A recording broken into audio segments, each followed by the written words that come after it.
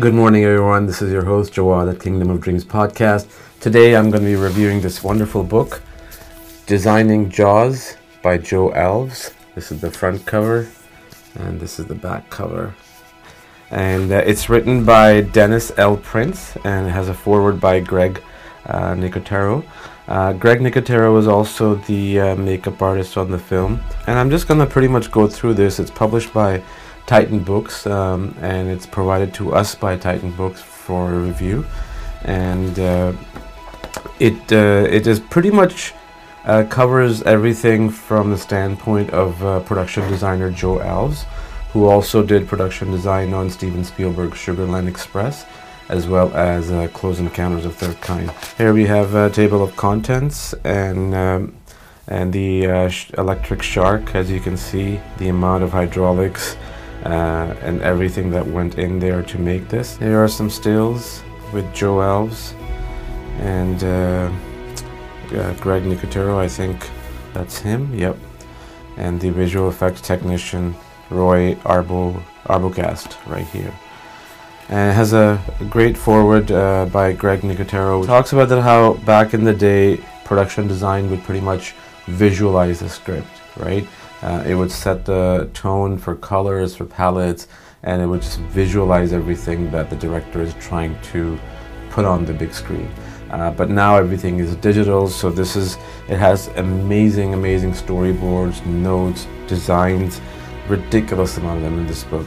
And it has a preface by Dennis L. Prince. This is a photo from movie theater. I don't know if it's dated back to 1975 or not. But still good to see that it looks rather old, but I don't know if it's that old. And there's a quote in there which talks about back in 1973, if somebody said shark on a beach, people would be like, what, where? But after Jaws, everything changed, and that is so true, that if you actually put Jaws theme on a beach, even in a swimming pool, people would recognize it. I'm not sure about the new generation, but I wouldn't be surprised if they do, because it's such a popular theme. This is some great design work from Joe. It talks about, it has an introduction that how Jaws was bestseller for about 40 weeks. There's a great story of how Jaws landed on Spielberg's lap when he was wrapping up Sugar Land Express, which starred Goldie Hawn, another great film. So producer Zanuck Brown, who produced Sugar Land Express and Jaws, he got a hand on the manuscript of the book, and before the book was even published, he wanted to see if they could pitch it to Universal Studios and get the ball rolling. Hired Joe, and he did all the design work before the book was even published. So the book was published in, I think, 1973 or even 4, and the film came out in 1975. Here we have a great piece of artwork. This is some electronic work and some wonderful pictures. And this is a cover of the book, 1974, Doubleday and Company, that's the publisher. This is the opening sequence, all the work that Joe did, pretty much setting up artwork for Universal executives. And this is the sequence of the boy being attacked. Look at those. I mean, they just look so simple, yet they're not. This is a great piece of art. Look at these. This is the fisherman attack on the local fishermen, which is,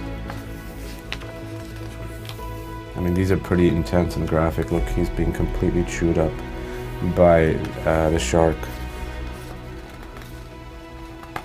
This is as visual as it can get, and that's what helps on the film sets too, that how you need to have that visualization before you get into production.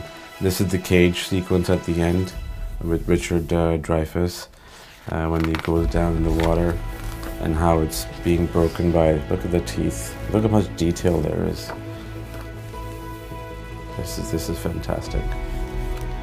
Look at this. This is just I didn't know that this book existed. This came out 4 or 5 years ago, or even 7 years ago, and it's literally told from the point of view of Joe. Obviously, you know, there's stuff in there by Spielberg and everything, and the producers, but mainly it's Joe's perspective.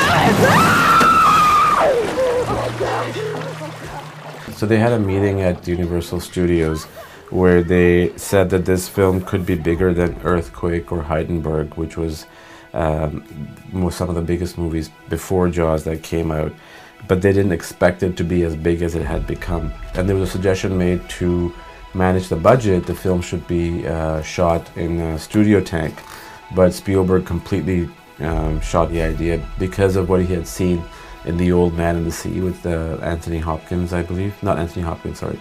Anthony Quinn. And it just doesn't have that same thing. You know, when you're shooting wide shots, when you're shooting anything to show the actual vastness of the ocean, you can't do that in a water tank. Pretty much, it's gonna look you know, fake, with the fake skyline in the back, and it's not the same. And then when they started planning how to build a shark, the question was how big the shark would be. So there were talks of it being about 20 feet or 30 feet, but then later they agreed that it should be about 25 feet long. And these are some of the sketches of how it would be controlled with a gimbal arm of it coming on the water and then on the top and then going down. So one of the things they didn't do was, if you notice in the film, there's no shot of the shark going away from the camera, and they couldn't do that because all the electronic work, the hose, everything would show, which actually worked in itself in its favor, because you see the shark from the front. As you know, if you're sitting on a boat and you see a shark coming towards you, it's gonna look more scarier coming towards you as opposed to going away from you.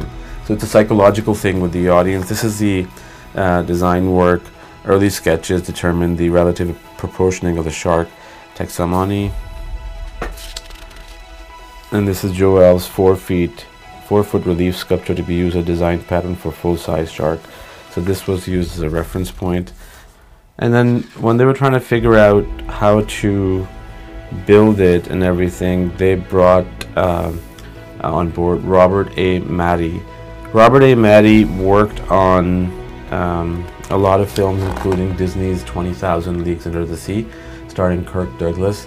I remember watching that film as a kid, and it has, if you watch it, I still remember very, very vividly. It's been a long time since I've seen it. There's a secret, whenever that underwater submarine comes out, you can see its front, and it looks like a sea creature. And I think that's what they were trying to do when they were making the film, and even when the book was written, of course. Here's all the work that they are doing, constructing the shark inside in and outside in. This is all the mathematical, if you want to call it, design work, where the pivot joint would be, and with these sleeves over. More sketches. Hurry up, get that done. You can't do a damn thing until get this undone. Get that untangled up there. I'm doing it! Hey, fellas! All in this sheet, make it fast! Hey, you guys. You guys okay over there? In the fire!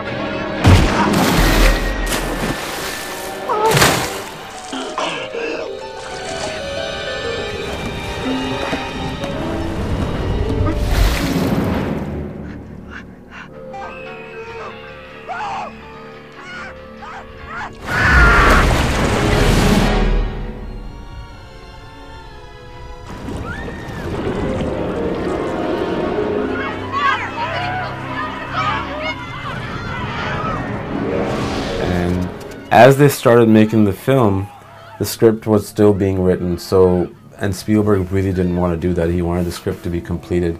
But, with the studio executives and Steven Spielberg, not the Steven Spielberg that we know today is, caved in. And so what they decided to do, they decided to shoot all the non-shark shots first while the script was being completed. And then, after Peter completed it, Spielberg gave it some nudges.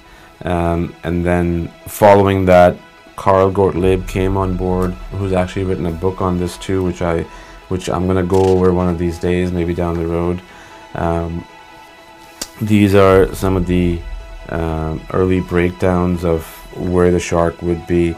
It's the original breakdown notes written on the pages 9 and 12 legal pad based on Peter Benchley's script. Everything is in here.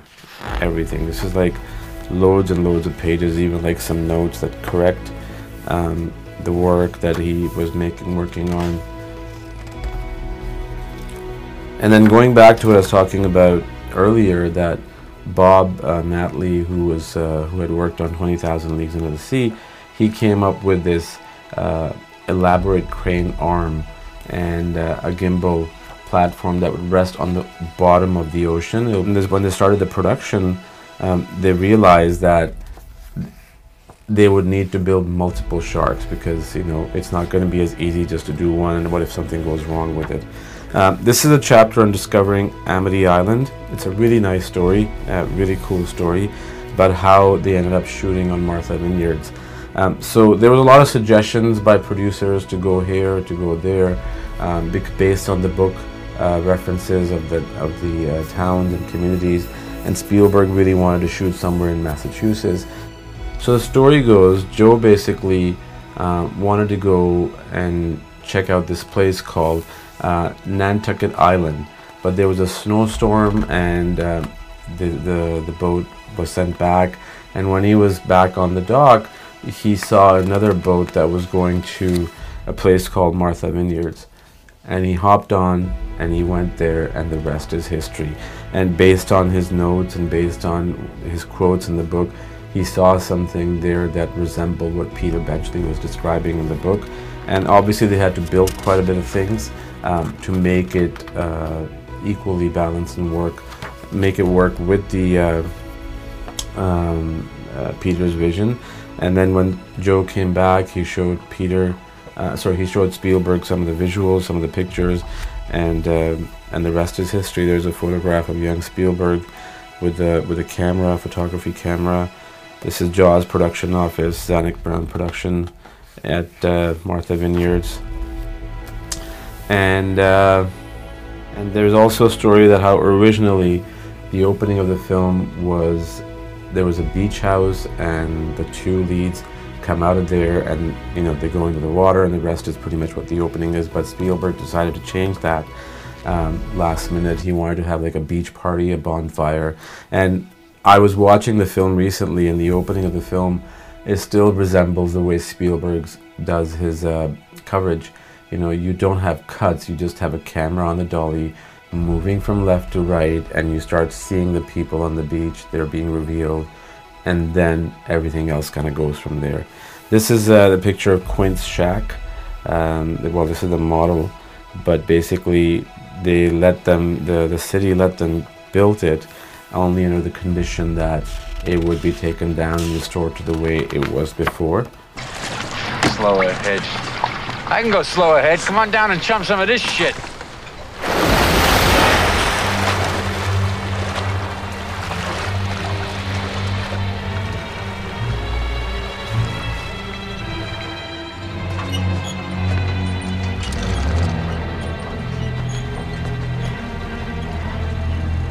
You're gonna need a bigger boat.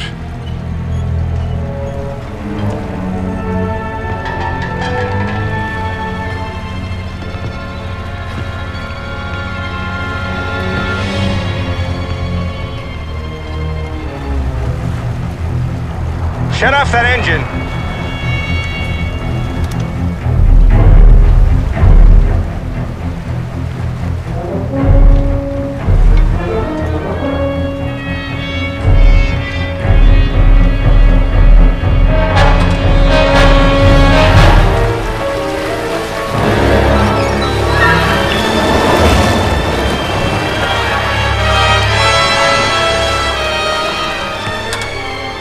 That's a 20-footer. 25. And then how Joe wanted to reflect on Quint's, the character, Robert Shaw, played by him, his persona, in which it certainly did. There's a big board with all the photos, the Polaroids. This is the Orca. So yeah, so Peter Benchley's novel came out in 1974, around the same time when the production began. And they pretty much started the production in April because of the book's popularity, and they wanted to sort of tap into the audience's psyche right away. And they finished everything more or less in 2 months, except the finale, the last act of the film. And that was supposed to just take a little bit of an amount of time, like a few weeks, but it turned into about 2 months. Obviously, for the reasons of shooting in the middle of the ocean and how the salt was constantly tormenting with the shark, and they had to rebuild it, and they had to fix it, and they had to bring the other one. And yes, here's Steven Spielberg's picture. And then there's 43 pages of the last act storyboard, just crazy amount. Look at this. And it even has descriptions. I'm just gonna flip through it, but there's tons. It just keeps going and going. There's even more pull-out, so it's more than 43. It's about good 48, 49 pages. I'm just kind of skipping through it right now. I don't want to go through the entire. So when the film was done, their main concern was, when I say the film was done, I mean the production was done. Their main concern was that the audience, if they end up laughing even for a little bit during the viewing, then that's it, the fear is gone, right? And so what they decided to do, they decided to bring in some shark experts named by Ron and Valerie Taylor, and to give their opinion. And so the reason for that was Verna Fields, who's the editor of the film, didn't know what to cut and what not to cut based on the movement of the shark. So because she's not an expert in shark, she wouldn't know if she was going to cut something that was legitimately how sharks moved underwater or not. So when they were brought in, and they were given some feedback, and the rest is history, and the rough cut was made, and that was pretty much it. So this is just pretty much the ending of the book. Great visuals. And the fact, I mean, as most of you know, the story about how shark not working ended up being in the favor of the film, because you don't see the shark for a long time in the film, and you don't even see it in the previews. And then if you see the trailers of so many films that Spielberg has done, whether it's produced or directed, I mean, look at Jurassic Park original trailer. You don't see a dinosaur in it. You just see T-Rex's feet, you see Raptor's nose, you see Raptor's claws, and maybe, I think, a Brontosaurus neck, and that's pretty much it. So less is more, and the less you show, the more intrigued the audience becomes. And the same thing with the film that Amblin Entertainment produced called Harry and the Henderson, which is about a Bigfoot. If you look at the trailer of that, you don't see it. You do not see the Bigfoot in any way. And this is a credit at the end. Production designers Joseph Alves, special effects by Robert A. Medley. And yeah, and that's pretty much it. So a great book. I highly recommend it. Grab it from Amazon or your local bookstore. I knew quite a bit of stuff that was in there, but I learned a lot more stuff. And then aside from that, even if you know everything inside and out, which I highly doubt, unless you're a hardcore Jaws fan, there's just some great things here. There's just beautiful, visuals, sketches, storyboards, photographs, everything. It's just fabulous. So do get it, and then next time when I do go back to Jaws, which is not going to be next time as the next couple of weeks, but beyond that, I'm going to go over this book right here, which was also provided to us by Titan Books. It's called Jaws: Memories from Martha's Vineyard. A definitive behind-the-scene look at the greatest suspense thriller of all time, right here. Thank you guys for joining in. I appreciate your time, and do come back next time for news. And then on this Tuesday, the conversation that we're going to have is going to feature someone who worked on the released film by DreamWorks Animation, which is up for an Oscar, Puss in Boots. Like, subscribe, share, and have a great day.